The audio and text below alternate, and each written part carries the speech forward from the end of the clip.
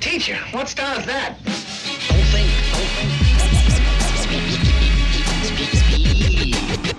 You are now listening to the Bishop Chronicles. Bishop Chronicles. You must learn. Right with me. It's my own secret technique. Ronald Reagan came up to me and said, "Do you have the answer for the U.S. economy and a cure for cancer?" Only old school people know what's up, man. That's too short, boy. Thank you for listening to FarsideTV.com. You are locked into Side Life Radio. I'm your host, Adisa the Bishop, a.k.a. the Black Dragon of the West Side, a.k.a. Zato Ichi, a.k.a. the South Bay Shogun, a.k.a. the Iron Hook Assassin, a.k.a. the Black Cortez Killer. Ain't nobody triller than me, homeboys and girls. Understand it. Bishop Chronicles is the world's first podcast giving you West Coast perspectives on hip-hop, MMA, and health and fitness trends. Always remember, ain't nobody out there lacing your cranium with this here vibranium. We putting the vibranium all in. Let me see your head. There it is.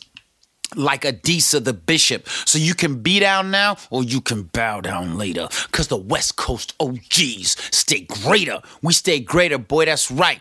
West Side. So thank you for tuning in today. Understand, if this is your first time listening, it may not be the best thing, but it sure enough is the West thing. West thing, West thing, yeah. Listen, I hope you are having a fantastic day, and I'm really praying that this fantastic day opens up into a beautiful week for you, a whole week of beauty and basking in, fantastic rays of light glistening on your skin and, magnifying the chi. And this is that time where I ask you to do what you know you need to do anyway. But I'm going to say it. Subscribe. Subscribe right now. Okay? Mixcloud, iTunes, Spotify, right? Libsyn. And if those platforms allow for you to leave a comment, please do. Make it positive and short. This show's dope. Get out. That's all you got to do. But really what I need you to do is take the show, this show or the last one, like maybe you heard the last show with where I was talking about hip hop is a weapon and how to use that weapon, right? And then I had that Stanford professor, Greg Watkins. Yeah, dope. Share that with someone. One person, right? I got a lot of my people hit me up, the folks that are into beat making and technology. They was like, yo, that Architect interview was hella dope. And it was, I know, thank you. Although I can't take full credit. I mean, I was interviewing Architect, right? I mean, the boom bip.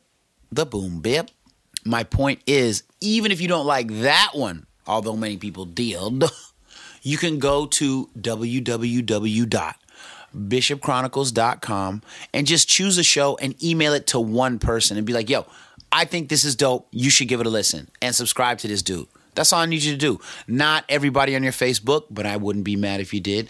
Not everybody in your Twitter feed, although I wouldn't be mad if you did, okay? But we need it. Please do it. We got your back. Have our back. Thank you.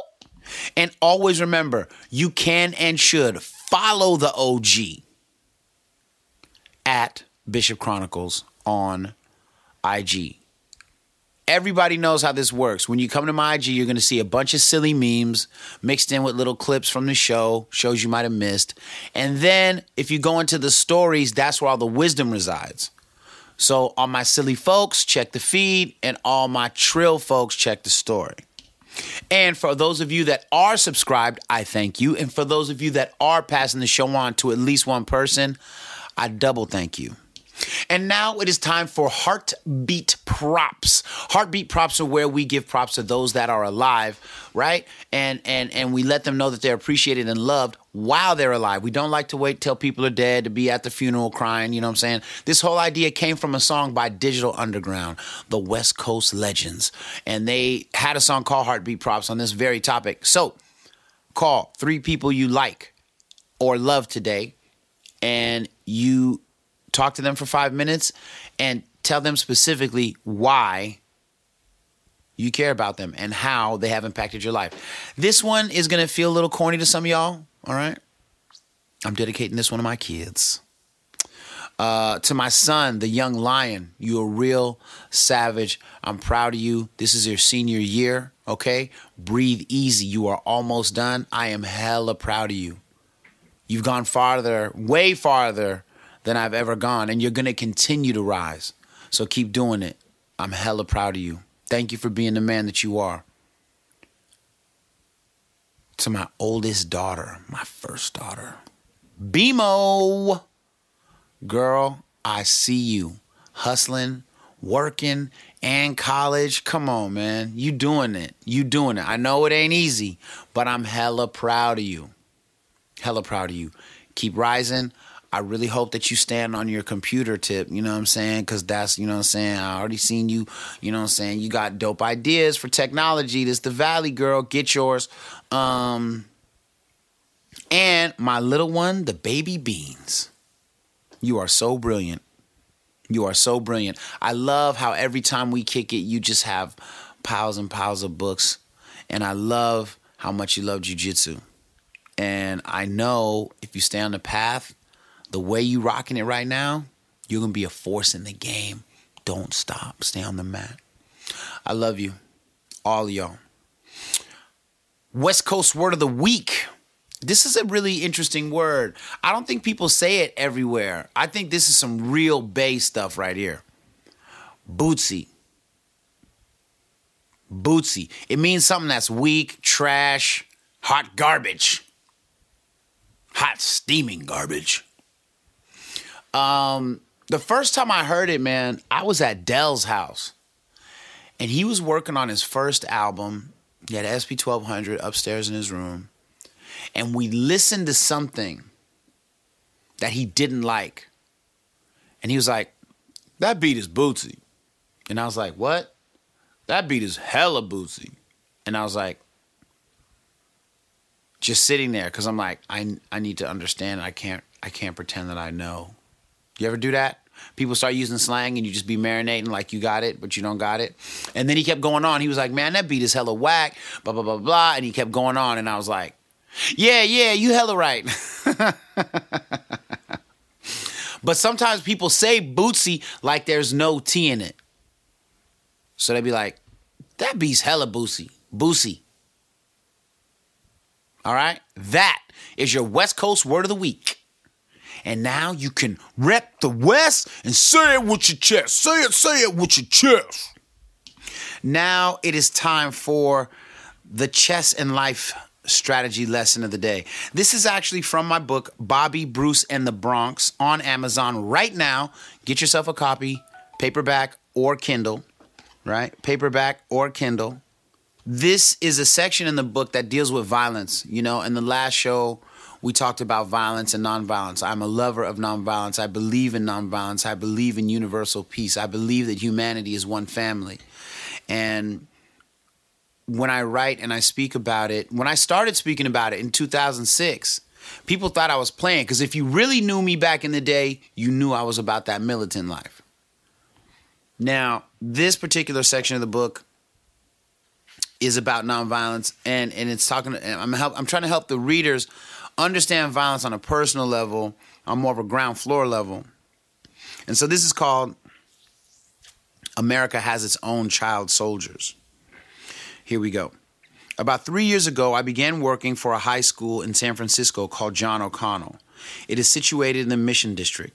The Mission is a primarily Latino section of the city, mostly known for its fine Mexican and El Salvadorian cuisine and for being the area where Carlos Santana, the world-famous guitarist, did some of his first shows today. Footnote, my uncle threw his first show at Mission High School. It's a fact. Today, it's known for being a gang war zone for Sereno gangs as well as MS-13 and the Northerners. And the notorious Army Street. Other gang-prone sections, or TERFs, in San Francisco are Hunters Point, Lakeview, Sunnydale, and Fillmore, which used to be known as the Harlem of the Bay because of its rich jazz history. Unlike Los Angeles, the Bay Area does not really have a significant number of Crips and Bloods. They're almost non-existent up here. Maybe except for SAC, I guess. But we do have turf wars, and San Jose maybe a little bit. We have turf wars, clashes between blocks broken up by geographic landmarks that decide what side you come from. All sides are wrong when you're in the Bay. If you're not from the block you're walking on, things can get dangerous. Shortly after beginning my job as a security guard at John O'Connell and working to set up some nonviolence program for my organization, the Hip Hop Chess Federation, I noticed an odd trend. A Latino boy named Che was walking down the hall with a laminated photo of a very pretty black girl. At first, I thought it was his girlfriend, but as I got closer, I saw it was a laminated card that said R.I.P. I inquired who she was, and Che said that she was a friend of his who had been shot a few years ago. As I walked around the school, I noticed these laminated cards were all over the school, not only of the girl in Che's photo, but many others. I stood in the hallway realizing that I was standing in a river of sorrow as the children moved up and down the hall. They were literally mourning almost every day. These laminated photos are worn more than crosses or crescents or stars. So many times I am reminded by a student, so-and-so had a friend die last week. Be nice to them, okay? So that's the section, and I just want to remind you as adults that, you know, when you talk to your friends and you talk to your kids and you talk to your kids' friends, that a lot of times these kids are grieving because their friends are dying from violence or opiate addiction and stuff like that. So please, be patient with them and give love to them. And sometimes even when you really, really want to yell at them and you know it's their fault, don't do it. But always remind them that you're there to listen, that you will not judge, okay? But really don't judge and really listen. Or put them in touch with someone who can if you can't.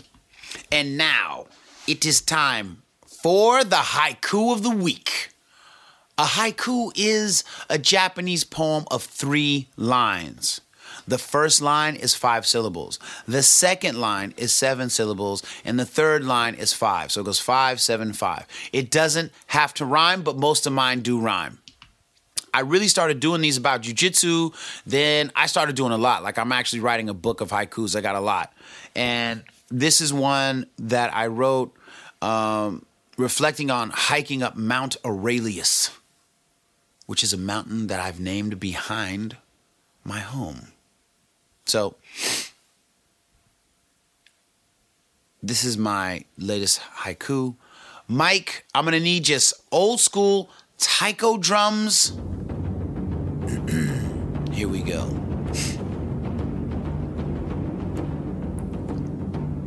I'm alive again.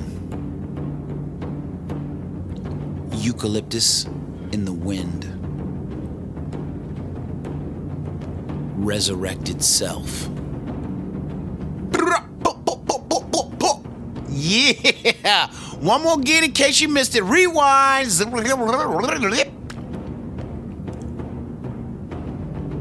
I'm alive again. Eucalyptus in the wind.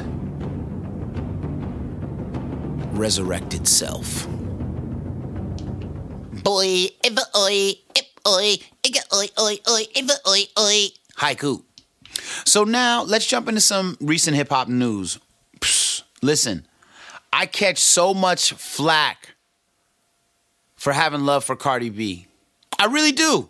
I really do. Ever since I said that I liked her album, especially the song Get Up 10, especially the song she did with SZA, I like the album. The song with Kehlani. People been at me, oh, Bishop, bro, I thought you liked the real hip-hop, blood. I thought you know what I'm saying? Oh, you just listening to these youngsters got you tripping, bro. Man, shut your ass up, bro. Shut your ass up, bro. I know what good hip-hop is, man, and Cardi B is fresh. And when she's slipping like that freestyle she did like a month or so back to the Knight Rider beat or whatever, weak. 18 beat, weak. Her album's raw. So, now check this out. Cardi B's Invasion of Privacy is now the longest chart-running debut album by a female rapper in Billboard 200 history. According to chart data, the album has spent 92 weeks on the Billboard 200 chart every week since its release in April 6, 2018. It is at a spot on the chart. This ranking was previously held by the one and only, the Queen, Lauryn Hill. And her album, The Miseducation of Lauryn Hill.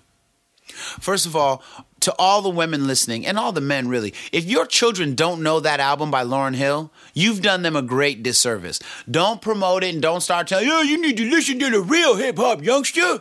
Well, you know, when I was young, this is what we listened to, and we don't like all of that stuff with the Nicki Minaj. You got to play this.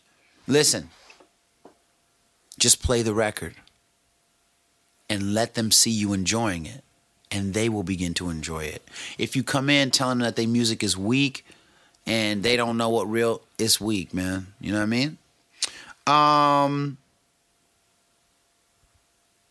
I'll give you a bonding tip for young people. Play DJ in the car. And what that means is everybody in the seat, you go counterclockwise or clockwise. As you're driving, let everybody get a chance to play a song that they think is dope. And don't judge. Don't be like, oh man, this song hella weak, man. What you do is you play a song, and it can be any genre. Right? I have found that I've bonded with tons of kids, especially my own, playing DJ in the car where you just let it rotate, man. It's really cool. It's really cool. Have fun doing that. Anyway, yeah, I'm proud of Cardi B, man. And I'm proud of Lauryn Hill. See, I can like both, man. Why can't you like both, bro? Why you got to be like, oh, man, strictly old school. Oh, man, we just love all this young stuff because the old stuff sucks. It's all dope. Speaking of Nicki Minaj, did you see that wax sculpture of her, man? Looks hella weird, bro. I'm not being stupid. She looks like an Indonesian stripper or something. It's really weird. I may have spoken about that before because it's been on my mind a lot. But if I was Nicki Minaj, I would have been pissed off. Did you see the face? Who is that? Who in the hell is that? Anyway, speaking of dope women rappers, I want to give a shout out to Tierra Whack, who's so funny and so skilled, it's killing me. To Rhapsody, I mean, I really love that song that she did with Jizza because it was just, I mean, Liquid Swords. I don't even need to explain. And Ciroc, I mean, all the time. But, man, we need to find a way to support more women MCs on the mic.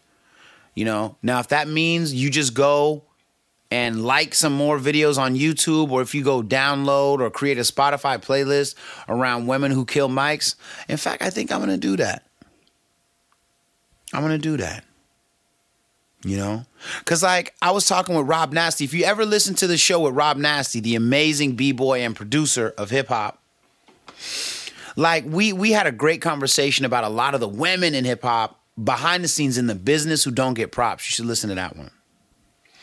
And now I'm going to just talk about some of the stuff I've been listening to.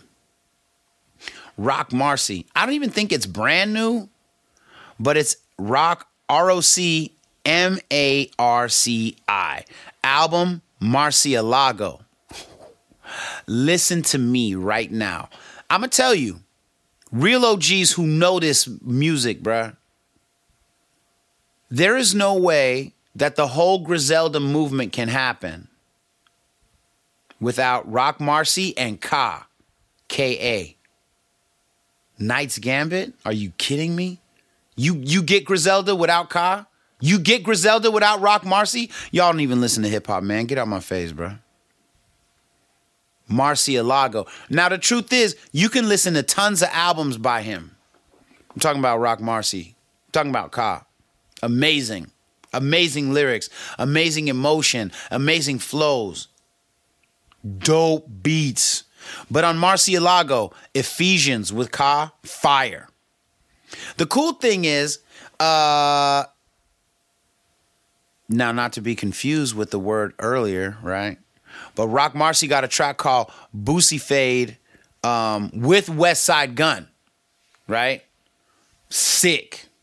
Man, I gotta look in the. Has anybody ever asked them dudes about what they think about Ka and Rock Marcy? Because like, they planted the seeds for this sound that Griselda has perfected. You know what I mean?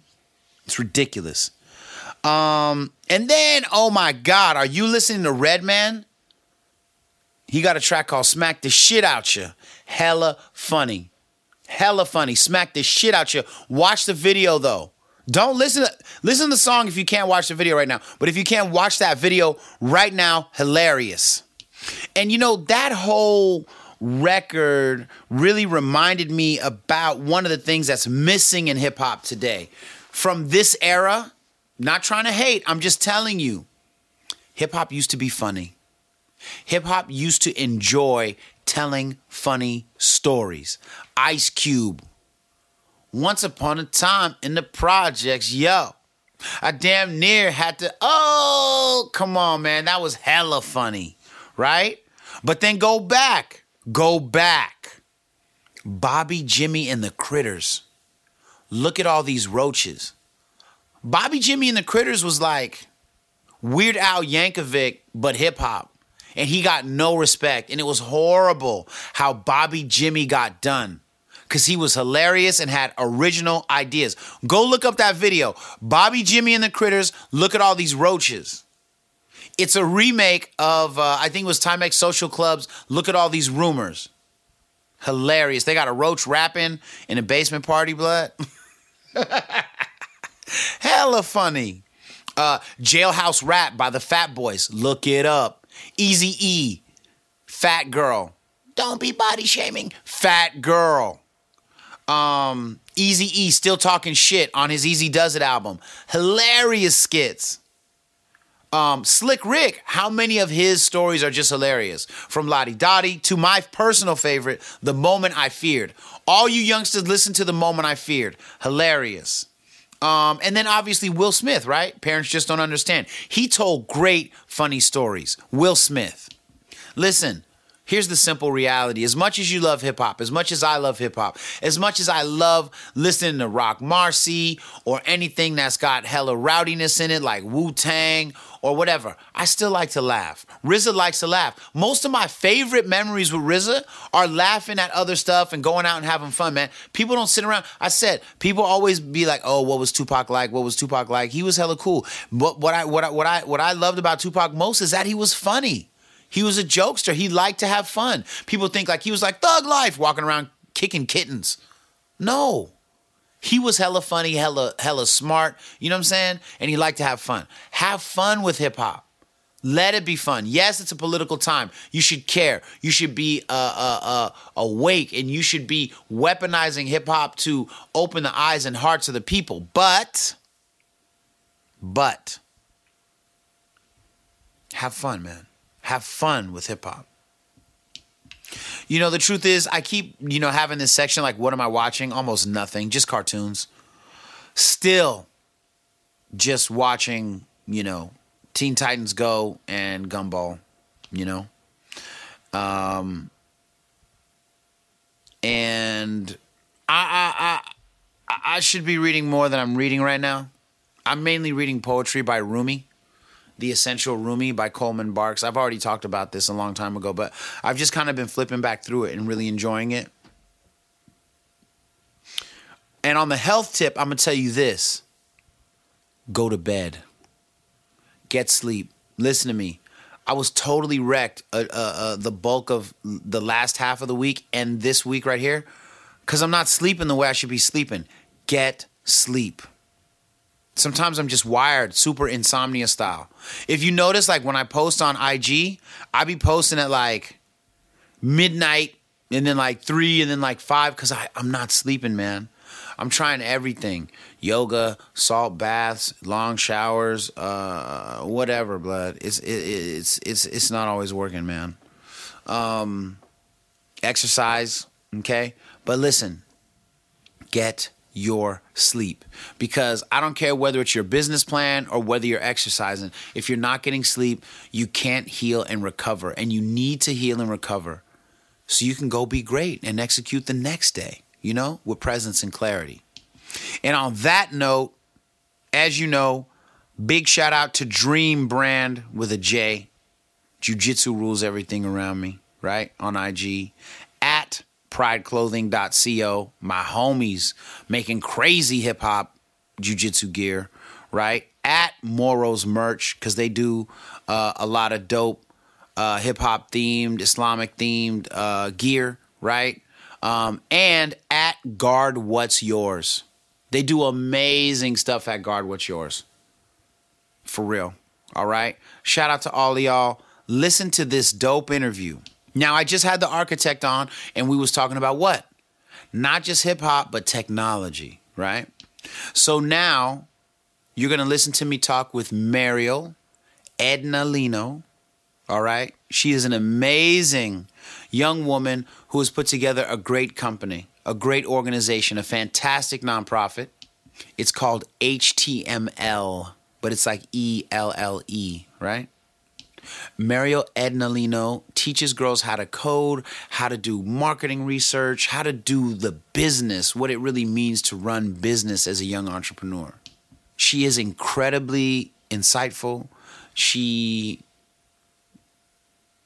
was close with someone that I really respect in the tech game, and they were like, you should check out the stuff that she's doing. And we met, and I was like, yo. So then, you know, she got into a school and put together a summer program, and it was devastating, right? But here's the deal. Like, we can't talk about equality between genders. We can't have like real conversations about like how crazy the economy is and what we can do to help young people if we're not guiding them consistently toward different avenues and technology that they can explore and grow in. And this is one of them.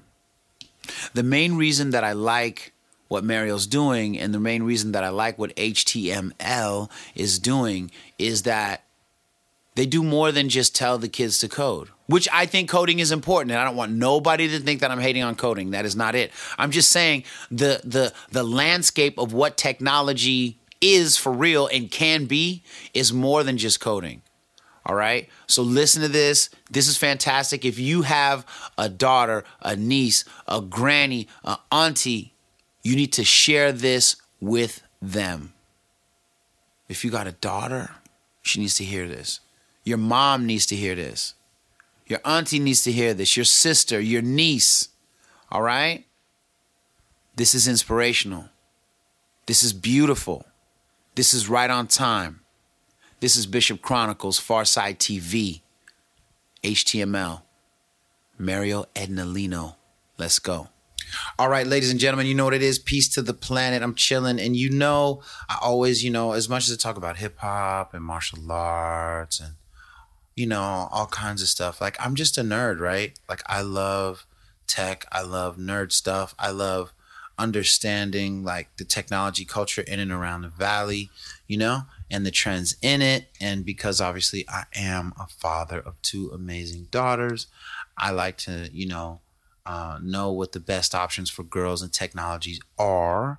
And so it is with all of that in mind that I had to bring someone who I've actually been trying to get on the show for 6 months. How long has it been we've been trying to do this? Around 6 months, maybe a little bit longer. And so many things have come up. So. I know, right? We've been trying to do this for a really long time. Yeah. And so it is raining outside in waves. So if you hear random rain noises, that's because we're in the middle of a storm. But Mariel Mendolino from HTML is here with us. Thank you for being on Bishop Chronicles. Thank you so much for having me. I'm super excited to be here. So talk to me about HTML and what you do, because I think it's awesome. It's a fantastic nonprofit that's doing really cool stuff, and you had a really cool thing you were doing this summer. So tell me about it. Yeah, so HTML is a nonprofit, and we work with girls, middle and high school girls, and we prioritize low income and underserved individuals, and we work with them on all the nuances of the entrepreneur journey. So from ideating a solution to a problem that they care about, to understanding their user on a micro level. So doing user testing, user interviews, prototyping it out to get their ideas tangible. Right. And then they can start to communicate it. And then we help them with computer science. So they and their solutions become technical. That one is huge for us, is because we want to create more technical female founders and try to get that gender inequality in a tech and entrepreneur ecosystem a little bit more leveled out. Yeah. And we also work with them on all the nuances, again, of the entrepreneur process. So building out a pitch deck, finding out strategies to receive funding and support, and essentially making that process a lot less isolating for a female entrepreneur to become successful. So we want to be a very inclusive and positive space for girls. We want them to be creatively confident to pursue their ideas. Yeah. And not be afraid to pursue post-secondary options in STEM and explore that. And how do you use computer science and entrepreneurship to make a difference in the world and get your solutions out there? No, I think that's really interesting. You know, I actually knew a woman who was one of the first women in IT at Yahoo. I mean, this was like way back. And she used to talk about how isolating that was at times, you know, just on a cultural level, just in the, you know, just at work, because you're not one of the guys just because you're a girl, right? Like you're just genuinely like absolutely not one of the guys. Yeah. So like, can you talk a little bit about why that's still important? Like, I think that people don't understand. Like, I knew that because I saw it, you know what I mean? Talking with someone who was experiencing it. But that would have never occurred to me had I not known her. Yeah. So, you know, can you talk to me about why is it still important that teens and girls are looking at becoming women entrepreneurs and leaders of these spaces in IT? Good question. I would have to say first, you would have to look at the biases and the stereotypes that exist around technology. And there's this stigma that computer science, individuals who are interested in that are nerds or individuals who are in a dark room coding, typing away at a computer screen for hours and hours and hours. And I think to any individuals, especially females, that doesn't sound very appealing. Females are naturally drawn to work where you're involved with a group and you're getting to interact with someone else and you're building together. So it's a convening of other like-minded indivials. So the idea of getting tucked away in a dark corner of a room and just looking at a screen for 8 hours isn't appealing for anyone. And then you add on top of that layer that computer science is primarily meant for males because there's not a lot of female representation in tech, as you said. It just starts to add on to this layer of barriers that make it difficult or challenging for women to want to explore that field. Right, because like, seems kind of weird. There's not many people like me, you know, so. Exactly. You know. Exactly. Yeah. And so all those stigmas is what pushes women out of that field. It's male dominated. It's not in an environment that I'm going to be successful in. And so they are envisioning the space where they're not going to succeed. And so... or even be comfortable. Exactly. And so they start to gravitate towards more professions where they see more females, they see more female community buildings and support around that, leadership. So you see a lot of women in marketing and communications and PR, and not necessarily mathematics, science, and it's unfortunate. And so definitely... I see a lot of nonprofits, and we as well try to break down and deconstruct that and remove those stigmas and instead replace it with very positive ones, very inclusive and diverse activities that we provide to the girls to show them, hey, you're not in this dark room. Let's Right. make it group oriented. Let's make it fun. Let's gamify computer science. So every time you achieve something, you get some intrinsic reward immediately. And so I want to see more of that in schools, is flipping the model on its head, flipping the stigmas on its head, and showing girls that it's a very fun, inclusive environment. And there are so many successful females. And it's super lucrative, man. Especially if you live in the Bay, man. If you want to make $100,000 out the gate, if you want to come in making 90, 120 for real, starting, right? Like this is a skill that the world needs, and you can do anywhere in the world. Yeah, and I agree. There's been a lot of concern recently from the general public that the tech bubble is going to burst, that there's not going to be a lot of lucrative positions to hand out anymore, and that's not true. We are in the midst of a digital age where we have this wave of technology influencing and impacting society, and that's not going to stop anytime soon. Every day, right? Yeah, every single day. I mean, like, it's funny. I mean, because every industry will have its low points or whatever.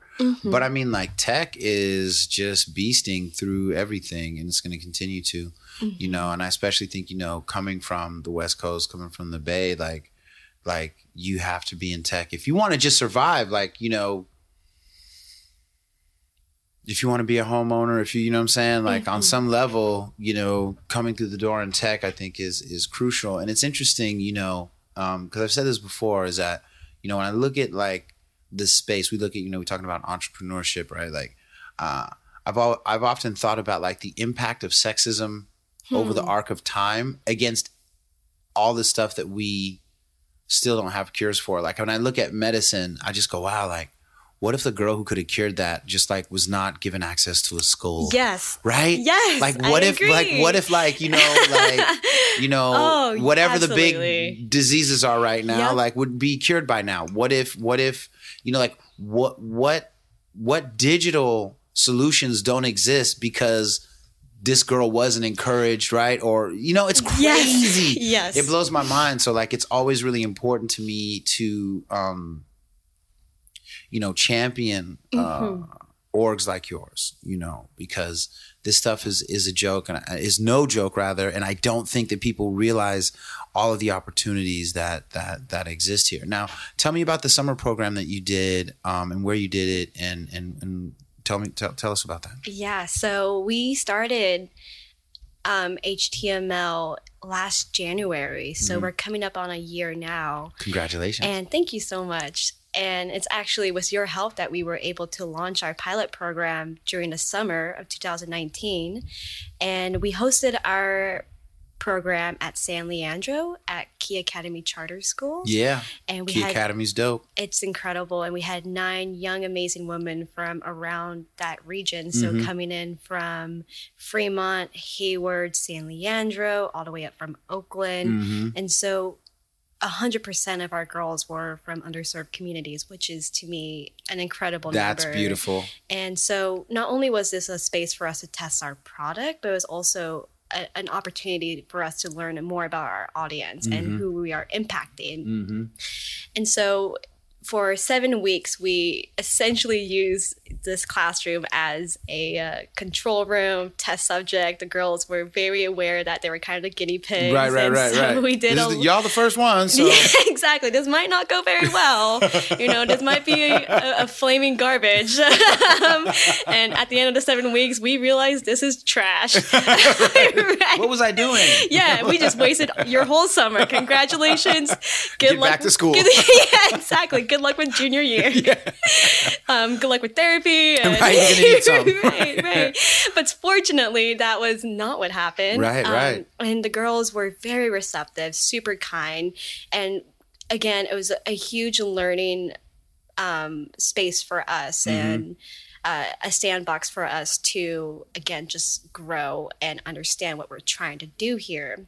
And so our first 2-3 weeks was just choosing a problem that the girls care about, teaching them about design thinking and how do you use design thinking to solve this problem. So they did a lot of brainstorming with each other. They did a lot of group sessions where they're just putting out the most wild ideas. Right, So we want them right. to start from this place of just uninhibited imagination and creativity, and That's then such a big deal. using exercises to boil that down to a very specific, pragmatic and realistic solution that they could then pursue. And so that allows them to use their imagination, get to know the other girls, get comfortable. And then they went into cognitive science for the next 2 weeks. And so they started to build out their prototype using just basic materials such as cardboard, reusable materials, just to get whatever is in their head out into have the some world. kind of mental and partially physical model, right? Exactly. And be able to communicate that. So they used that with each other and they said, hey, this is what I'm building. What do you think about it? And so getting a lot of insights from the users, from their classmates, and using all of that to refine their prototype. And they did user testing, user implementation, and then they went into computer science. So we started teaching them very foundational computer science skills such as HTML, CSS, JavaScript, Python. And these are key skills that you would need if you're trying to create a mobile app, Right. a web. Right. And by the end of the program, we had a demo day where we invited family and friends, and they got to do a mock pitch and present their collateral to their loved ones and Wow. essentially get a feel of what it feels like to be in front of, let's say, investors or stakeholders that might be interested in potentially funding their work. But aside from the curriculum and the program, what else we learned about the girls is that if you're trying to teach them very complex and granular subjects, you have to keep fun at the core of it. Yeah, Because you if we notice that if we just started off with a lecture and not doing some form of group activity or icebreaker in the Right. beginning, they were just not they were just not gravitating towards it. It felt as if it was school all over again. And so we tried to, as the days were going on, we implemented more sisterhood activities where it's icebreakers, more group activities, more outside time. Sometimes we would just pause in the middle of class when we felt the ambiance of the room was right. The starting. vibe was getting too strict. Yeah, maybe. it was just starting to drop, and you could tell everyone were falling asleep. And and so we're going to get up, we're going to go outside and enjoy Right. the sun. And we would come back and they're re-energized. And so it was any as an educator yourself, you understand how important it is to keep it engaging and interactive and fun, because if it's not, they're just going to disassociate. Man, it's so funny you say that because one of the first things I do with every class I do is I actually do a check-in with everybody in class. And I say, Good. how is everybody feeling physically and emotionally? Right? Because that matters. It totally because if they're does. like, if you're like, oh, she just got into an argument with her mom before she got out the car. Okay, it's going to be a harder day for her, right? So then, like, it's not like when the girl starts tripping out in class, like, you're like, no, you're just trying to be, you know? It's like, you already know. She's having a tough one, so if she's not 100% engaged, don't take it personally as a teacher, you know, whatever. That stuff really matters. I have a question for you. Yeah. So when you came across those situations with your students, how would you mitigate it? Because that's something that we've been facing as facilitators, as challenges, is how do we be emotionally intelligent and available for our girls when they do have those bad days and we're not sure yet? Right. Well, it's a little weird, and I can't say that I have like a full-blown, foolproof methodology. What I really do is I do the check-in so that I can kind of estimate how much that they're going to be able to retain today, right? So if I had like a reading heavy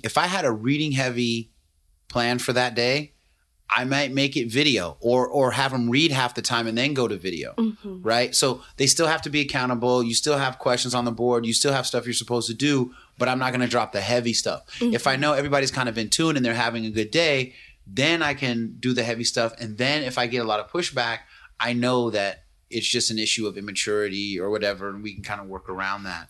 You know what I mean? But I try to come in with a semi-flexible plan that will allow them like you gotta, because we have bad days, Oh yeah. right? We have bad days, Yeah. right? So I try to recognize that the student can have a bad day too, right? And you be flexible with them, but that flexibility does not reflect a pattern of non-accountability.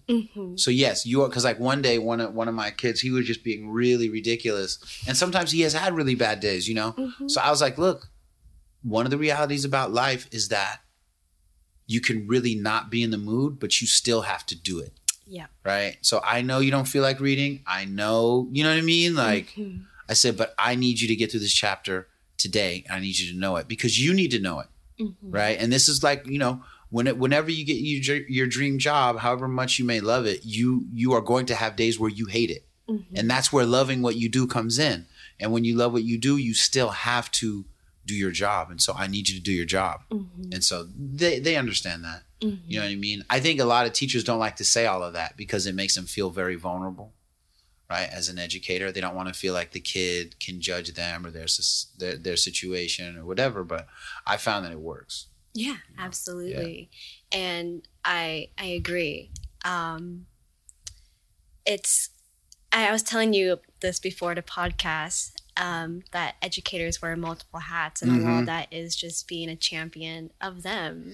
Right. And trying to connect them to the subject matter that invigorates them, but still being super cognizant of their own lived experiences and what they're going through. And as I got into teaching through HTML, that's something that I wasn't aware of, is that you have to be so user focused or just human focused, right? Totally. When you're teaching, when you're in the front of a classroom, trying to remember that you're not just talking to a group of statues, you're talking to people who are listening, who have different experiences that they're bringing to the table.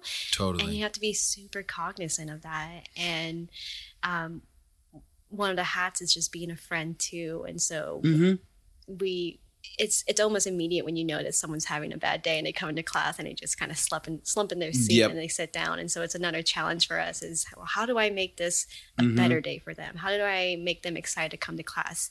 Leave the stuff that's bothering them at the door. And come into this space ready to learn, ready to have fun, and ready to grow. No, that's all very like crucial, and like, like I said, I think sometimes, like for me, I just trying to make sure like, will the class be able to receive this today? Because sometimes there's just bad days to teach something. You know what I mean? And you got to kind of recognize that, go in a different direction, right? Or do or just accept that, okay, I'm only going to do half of what I intended today. You know what I mean? I did that the other day. One of the students was just kind of tripping out, and I was like, you know what? Why don't we do this? Let's read for the first half hour, and then I'll find a cool video that deals with science, and we went in this whole outer space, and everything was cool. You know what I mean?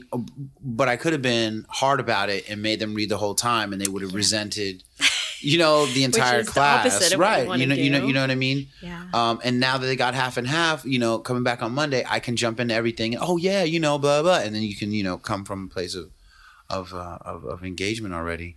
One of the things that I like that you said is that you guys would be willing to like stop the class and just go outside and do stuff. And I know, looking at your Instagram, you do a lot of outdoor stuff that I think a lot of people wouldn't even like. You'd be rock climbing and way out in nature, you know what I mean? And that's kind of like when you talk about like breaking the stereotypes around people who are in coding and in tech, that was definitely a cool thing to watch. So like talk for a bit about like, why is it important to you to be out in nature? How does that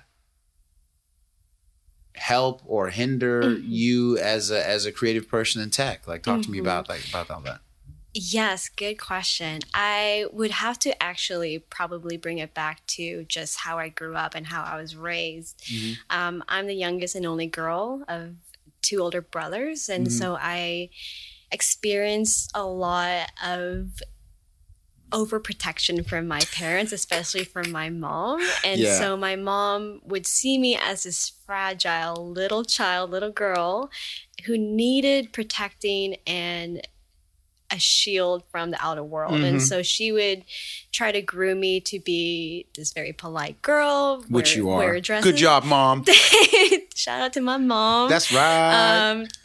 and I'm definitely not trying to discredit her, but this is just her vision for her daughter is she wanted to raise a proper lady. Right. And a proper lady does not go outside in the dirt, in the mud, does not skateboard. She stays at home, reads book, helps with cooking. Right. Picks flowers, maybe. Exactly. And again, this is not at my mom's fault. It's just a very traditional way of thinking, and that's how she was raised. And so there's a lot of reinforced behaviors and discipline that unfortunately were put on me. Right. And I don't know where I got it from or who I got it from, but I've always been a rebellious little kid. Me too. Horribly rebellious. Always define everything that my mom tried to put on me. So my mom wanted to put me in a dress. No, I'm going to wear pants. You like pink? Nope, I'm going to like blue. And so it started at such a young age is when I started to recognize that yeah, I could like pink, but I could also like blue. Why does it have to be such a polarizing subject for me? I like blue mixed with pink. Exactly. Right. I'm gonna like purple, right? Exactly. Black.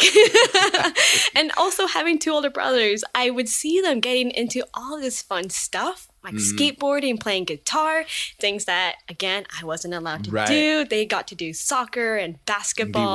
Be rowdy. And my mom would put me in dance. And I remember really pushing to get into basketball because I want to do what my brothers are doing. Yeah. It's not just a man's sport. It's a girl's sport too. Right. And so at an early age, I started to formulate my own opinions and my own thoughts and be super stubborn about it and steadfast. And that started to translate into adulthood when I got into my teenager years and got interested in skateboarding, got interested in running outdoors, got interested in technology.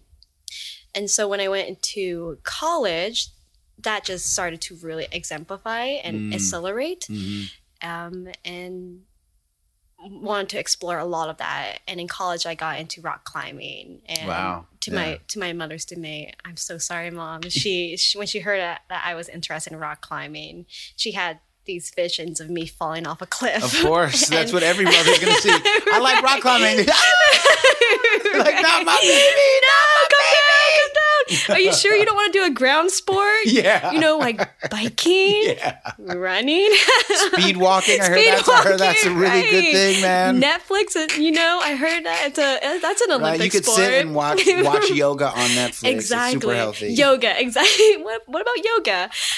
But yeah, so that getting into rock climbing again was just another testament of how far can I push myself into the different hemisphere that I'm uncomfortable in and not let the barriers prevent me from entering that. And rock climbing has been a huge outlet for me as growth for an individual because it's a very challenging sport. You're presented with a problem essentially, and you are given the pieces and you have to use those pieces to figure out how to get to the top. And so I love that problem solving aspect of it, and it's a super inclusive and positive community. Still very male dominated, unfortunately, but I like throwing myself into the spaces where it's a little bit more male dominated and defying the status quo and showing other girls and just other individuals who feel as if they don't belong in that space that they do belong in there. That they do, and they can thrive. And they can thrive. Now, let me ask you, like you talked about being a young rebellious girl, and that totally makes sense.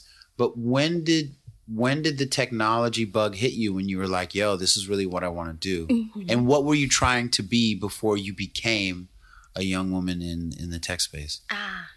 So I went to school at UC Davis, and my whole life, again, rebellious, was also very into design and understanding how things work. And so I remember having toys that I would take apart if they were broken and trying to figure out where the malfunction was. MacGyvering tools to reach the Nutella at the top of the shelf that my parents hid from me. And so I went to school to understand how do I take that passion and that curiosity and turn it into a major. And that's where I found design. Right. And design is essentially just a process of problem solving. And UC Davis had this amazing design program next door to where I lived in the Bay Area, and it was a no-brainer. It was my top choice. And so as I was learning how to be a better problem solver at college, that's when I started to notice that technology was truly starting to ramp up and become a huge exponent of problem solving. A lot of our basic needs nowadays is solved by technology.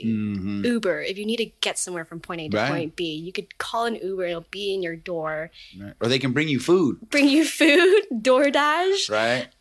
Or like those people in Berkeley that have that little robot that'll drive down the street. I have some thoughts about technology and if it's really convenient or if What- it's really innovative. Yeah. But that's a whole different discussion. The robot that brings you food is a little much for me. He's funny though. He was so It's cute. cute, He was going down the street. He was like, "Oh, I gotta take pictures." And so, okay, so Yeah, here, so yeah. when my daughter was taking a coding program, she was doing some stuff over like 2 summers back. She's in college now, but she was doing it at Microsoft in Mountain View, right? And so, when you would go to Microsoft and park in the parking lot, there was a robot parking attendant on my wheels gosh. that like drove by really slow. It just Yeah. kind of, and it took pictures of all the plates and all. And I was like, yo, this is crazy. And people Yeah. were like walking by and like, oh, this is so cool. And but like, you know what I saw? The beginning of the end of the world. I was like, yo, Yes. this little dude right here Yes. will soon be like policing the street and you can't come out because it'll like shoot you or something, Yeah. right? He's like, you can't be out. It is not 10 a.m. Like, I was like, this is how the little innocuous, cute little thing. And when I saw that thing delivering food, I was like, ooh. It's beginning. It's the first I sign. was like, yo, you know, like you guys will be the ancestors of the things that take over. You know what I'm saying? You know, also Will Smith made that movie, I, Robot. Is that Yeah, not exactly. a clear sign? I was like, yo. So what do you think about like AI and what do you think about the negative and the positive potential in stuff like that? Okay, good. Oh, I love that question. Yeah, so I firmly believe combining design and technology can accelerate and incubate some groundbreaking solutions. But sometimes people use design and technology to create solutions that aren't necessary. As you said, Right. the robot that carries food to you across campus. Yeah. I was like, come on, man. And I have some reservations from what I see. I was super hesitant when I saw those electric scooters coming into the Bay Area. Yeah. I'm like, is that really necessary? You could just walk a few blocks. Right. Or get a bike. And there is a lot of concerns from the general public that AI technology is going to take over the workforce and people are going to lose their jobs and everything is going to be autonomous.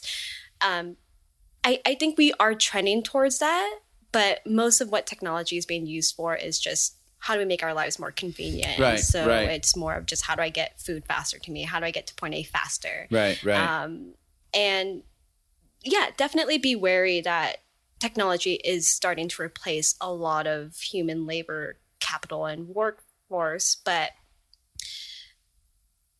I see technology being used more for like social media, Yeah, totally. more for artificial and capitalistic reasons. No, totally. Than the stuff that I want to see it be used For, right.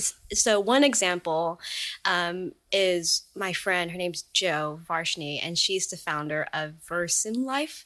And what she created with this company is she uses artificial intelligence to simulate bio research. And Interesting. so her problem, what she's trying to address, is that she noticed with the medical profession is they do a lot of animal testing on their products before they actually bring it out to the public, Right. before they make it available to humans. Right.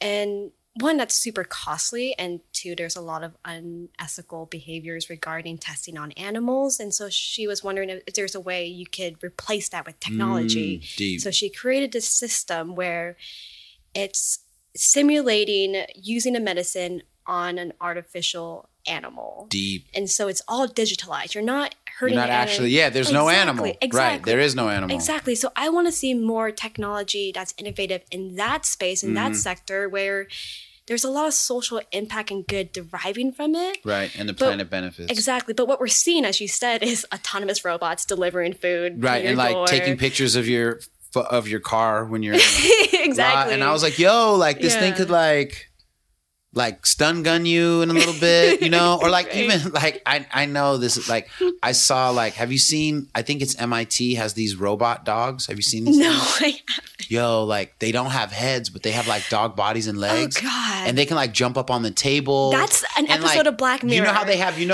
like you have like a dog has a neck and like a face. Yeah. Like their face. What would be their face is like a hand, and so it I can hate walk that. over it and like unlock. I was like, no, that is not cool. That's hideous. Like, that's hella We need scary to to me. shut that Nah, down. No, nah. face, hands that come I don't out. like it. I don't like it. I'm not feeling it. All right. You know what I'm saying? Dude, after this podcast, we needed to we needed to start something that stops that.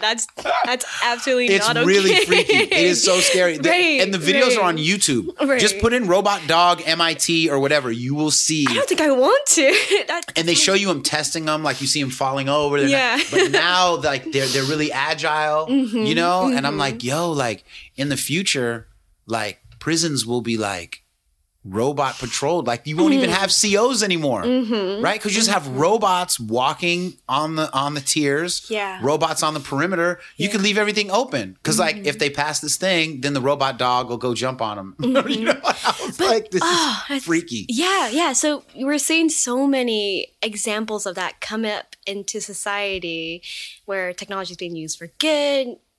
With the example of the female founder that I just talked about, we can see it being used for bad. Right.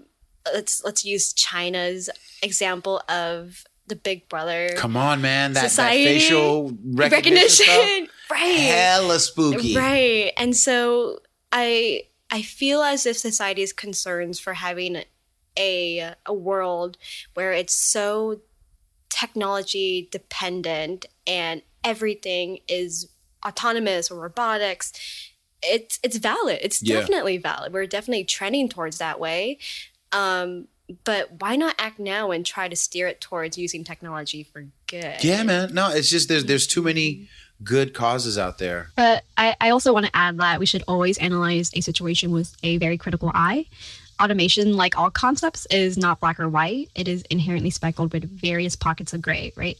It's not this post-apocalyptic scenario that we're all imagining. Because since 1984, our manufacturing sector has produced twice as much output, but with only a third of the workers. So jobs aren't necessarily being stolen. They are disappearing because machines are replacing basic human tasks. So the valid figure here is that there is an accelerated trend of job loss, and that's confirmed by a recent study by Oxford, where they state that up to 50% of jobs are at a risk of being displaced in the future. But now if we take a step back and look at the reciprocal of this concept, automation also brings a ton of positive and beneficial effects. It helps transform societies by making processes and products cheaper, faster, and more importantly, safer. Automation also increases productivity, it maximizes profit, while also creating new jobs in the future that have yet to exist. So that's great. And so acknowledging both sides of the coin is very important. But for me, it's more critical to acknowledge the pain point that automation brings and the harm that it does for displaced workers. So what I believe to fix this is twofold. One, we need more nationwide programs that rehabilitate the displaced workers back into the workforce, as well as educational programs such as HTML that teaches the next generation how to be resilient and adaptable against the rapid and inevitable digital and tech evolution. So for me, that is why HTML is so important, because for our girls, we're not only equalizing gender disparity for them, but we're also preparing them for the job market in the future. We teach them how to do non-routine tasks that can't be replaced by machines. They're learning social intelligence, how to be creative problem solvers, and most importantly, be able to have a critical mentality that will secure them a viable job and or jumpstart their own company. All of this will help accelerate their innovative ideas and their toolkit so that they could change the world. Now I'm going to throw in, somehow I've connected it with hip hop. It just hit me because I saw this. I literally saw this yesterday. Yesterday, a very popular West Coast rapper by the name of Exhibit posted something about the problem that he has with bots on IG that are posing as women. Whoa! Right. So then he that. shows all these screenshots of bot women who are like, "Hi, I would like to meet you," or da da. And it was like 8 or 9 different women, if I remember in the thing. Now, why is this super strange? because literally 3 months ago, a friend of mine who's in tech sent me a screenshot, and I believe he said he was on Twitter. I have to go back and ask him because I'm just remembering this thing right now. But like, he was like, a bot tried to pick up on me on Twitter. Oh my God. And I was like, are you sure? And he was like, yeah, this isn't a woman. Oh. And I'm like, how do you know? And he goes, because I started asking it questions to make it glitch and look at the responses. And sure enough, it was a bot. It was not real. So, you know, Exhibit post, and he's like, yo, Instagram, if you want to fix stuff on the internet, fix the presence of these bots and like scrape them off of your tool. Yeah. You know what I'm saying? Off of your media platform.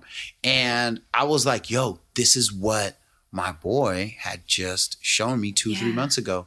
So like, the thing that I couldn't figure out is, why would anyone want a bot to pretend to be a woman to reach out for I don't even know what the payoff is. I couldn't figure it out. I'm racking my brain too. Like maybe they want him to join a dating site. Like I was like, maybe they pretend to like you and then they tell you to meet them on whatever.com. Like I couldn't figure it out. Possibly. I mean, I'm assuming that there's some sort of chemical reaction that happens when you get hit on, right? Right. Like Some dopamine kind of like gets dopamine released. or what is it, oxytocin or Yeah, whatever it is. oxytocin. Yeah. And I wonder if a bot catalyzing that reaction in you encourages you to keep scrolling through Instagram and you see maybe an advertisement where it tells you to buy a dress. You're like, oh yeah, let me go buy this dress too. I feel good about myself, and I'm gonna keep using this energy to propel my spending habits. I don't know. Maybe it's that sort of justification, but that's weird. It is weird, right? Yeah, but that's a real thing. And like, so Exhibit posted that. I literally, I'm pretty sure it was yesterday. Might have been the day before, but like it just happened. That reminds me of the movie Her. Have you watched Her? No. It's with Joaquin Phoenix, and it's exactly what you said is the premise of that movie. Really? Yes. Oh my God. So this man buys this phone, and on the phone is this artificial intelligence personality. It's a female. Oh, and yeah. You know what I'm I saw talking that. about. I think I saw right. like a commercial or something for that. Yeah. Yes. It's good? It's amazing. It opens up a discussion about, again, technology, romance, and the individual. But essentially, she adapts to your behavior, to your personality, and becomes very personalized to that person. And so this man started to build a relationship with this robot and falls in love with her. Oh, that's tragic. Knowing full well that she's not even real. That's so deep. And do you feel that might happen to us in the next 20, 30 Yeah, years? Is man. where like, forget the human being that has, you know, all these issues. Right. Like a warm blood next to me. Right. Like I would rather talk to this robot who just gives me positive affirmation. Yeah, who makes won't me cheat feel on good. me and leave Exactly. me randomly for exactly. You know what I'm saying? Exactly. So I wonder if technology is just a vehicle to mask all our insecurities, like things we don't want to talk about. It's just a band-aid for it. Yeah. So I don't know. That's extreme. interesting. That's very interesting. Yeah. No. It's a tough thing. And even already, you know, like I remember, so my son's 21 now, but when he was like in the 6th grade, there were a boy and a girl at his school who were like boyfriend, girlfriend, you know. And so he said that they were always texting, but then when they were at school, they never spoke. And I was like, that's so weird, man. I was like, but they're supposed to be a couple? He was like, yeah. I was like, oh, man. And so, like, I notice, as the Gen Xer that I am, that when I look at a lot of, like, younger people, they don't interact even with each other that well. You're already, like, seeing, like, handshakes, eye contact, all this other stuff, like, is falling away. Yeah. It's very strange. Yeah. Very strange. And that's something that we encountered in the summer program, and we're encountering with all of our additional programs is our students are so connected to their phones. It's become such an extension of themselves that they find it hard to detach. So there's a point in our program where it got so prevalent that we actually stopped class and we said, let's go outside, let's sit down and have a discussion about this. Because when I was lecturing, I felt so disrespected looking up, and everyone was on their phones. No one was paying attention. Right. Like you're like, dude, like I'm the person who makes it possible for you to have this learning experience. Especially during a summer program where it was free for the girls, and myself and I had a co-teacher, Caroline, we were doing it essentially for free. We weren't getting paid. Right. We were doing it because we wanted to see these girls grow, and we wanted to see if this program was helpful. Prove your model. For more girls. And we just felt so disrespected. And we went outside and we sat down with the girls and we said, why is this happening? Why are you guys so attached to your phones that you cannot put it down for a 30-minute lecture? 30 minutes. Yeah. And they said, it's hard because our whole lives is on the phone. All of our friends and everything that's going on in the world is in our hands. And some of them even said that it's an escape for them, that they gravitate towards their phones when they don't understand a concept in class. Because they're like, I don't know what she's talking about. I'm going to go. It's a comfort zone. Yeah. And so we had to have an internal discussion with the girls of why does that exist? Why is our phones a safe space for us? And how do we disconnect from it? That way we are present where we are, wherever we are, whether that's classroom, on a date, in a conference, is how do we leave our phones in our pockets and just be truly present? And we allowed the girls to create the solutions for themselves. Because if we just told the girls, we're going to... All right, you can't have a phone and that's it, right? It's going to make them rebel. Again, as a rebellious teenager. Right, knowing... If my teacher told me, I'm going to implement this strict rule where you all just put your phones in a bucket and... force you to pay attention, that's never going to work. So what did you do? What did they come up with? So we gave the girls a platform to create their own solutions, and a lot of them said, okay, well, it's hard for us to go cold turkey, just disconnecting from our phones. Can you allow us 10 minutes in between lectures to, one, digest material, but then two, just let us check real quickly. And then we promise we'll not be on our phones for the next 30 minutes to an hour. And we said, okay, that works for you, that works for us. And we also try to do challenges of, if you didn't use your phone for the whole classroom, you get X, Y, and Z. That's really cool. And these are ideas that they come up with. So so they feel empowered. They feel as if they have control of the situation, where they feel included as opposed to imposed upon. Exactly. And that also gives us control of the situation. And so it's not just the people in charge telling the students what to do. It's a group effort of problem solving and moving forward together towards a scenario or a future that we feel benefits everyone. That's really cool. That is fantastic. Let me ask you, who are some of the other women, or what are some of the other companies that inspire you right now? Because I know, you got your baby legs, you're all embryonic, but you're getting out there and you're doing cool stuff. Thank you. Who inspire you? Good question. I would say Audrey Gelman. She's the co-founder of The Wing, which is a co-working space. Okay. And it's a space and environment primarily, just for women. Right. And it allows women to feel authentic and safe in a building or a floor where they get to see other like-minded women. Yeah. And it's easier for them to talk about what they're working on. There's not a lot of there's no discrimination. And to me, that's super inspiring, because I see a lack of inclusive spaces such as that's deep. Yeah. In the Bay Area. And to see someone, especially a female founder, moving forward and fortifying that future is really, really And where's cool. that located at? There's one in San Francisco and there's one in New York. Okay. And they're trying to expand nationally. So opening up really more cool. spaces around America.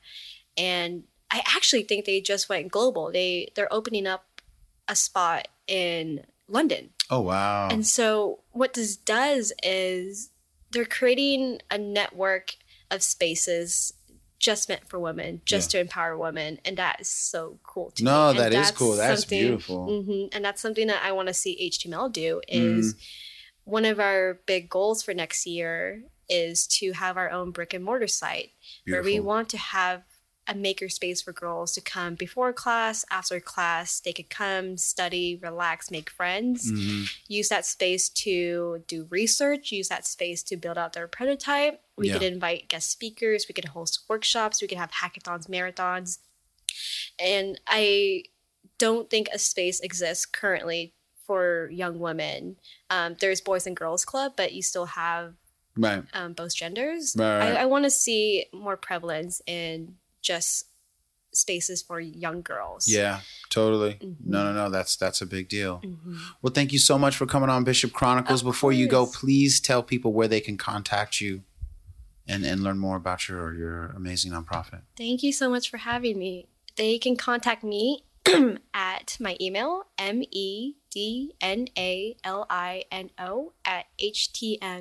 mednalino@htmelle.org.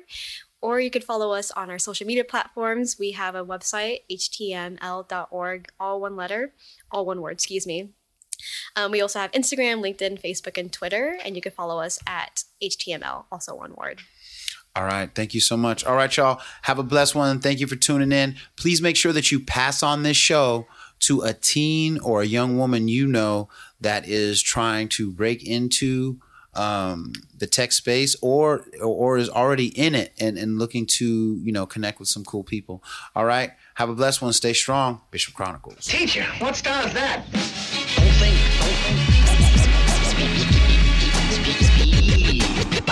You are now listening to the Bishop Chronicles.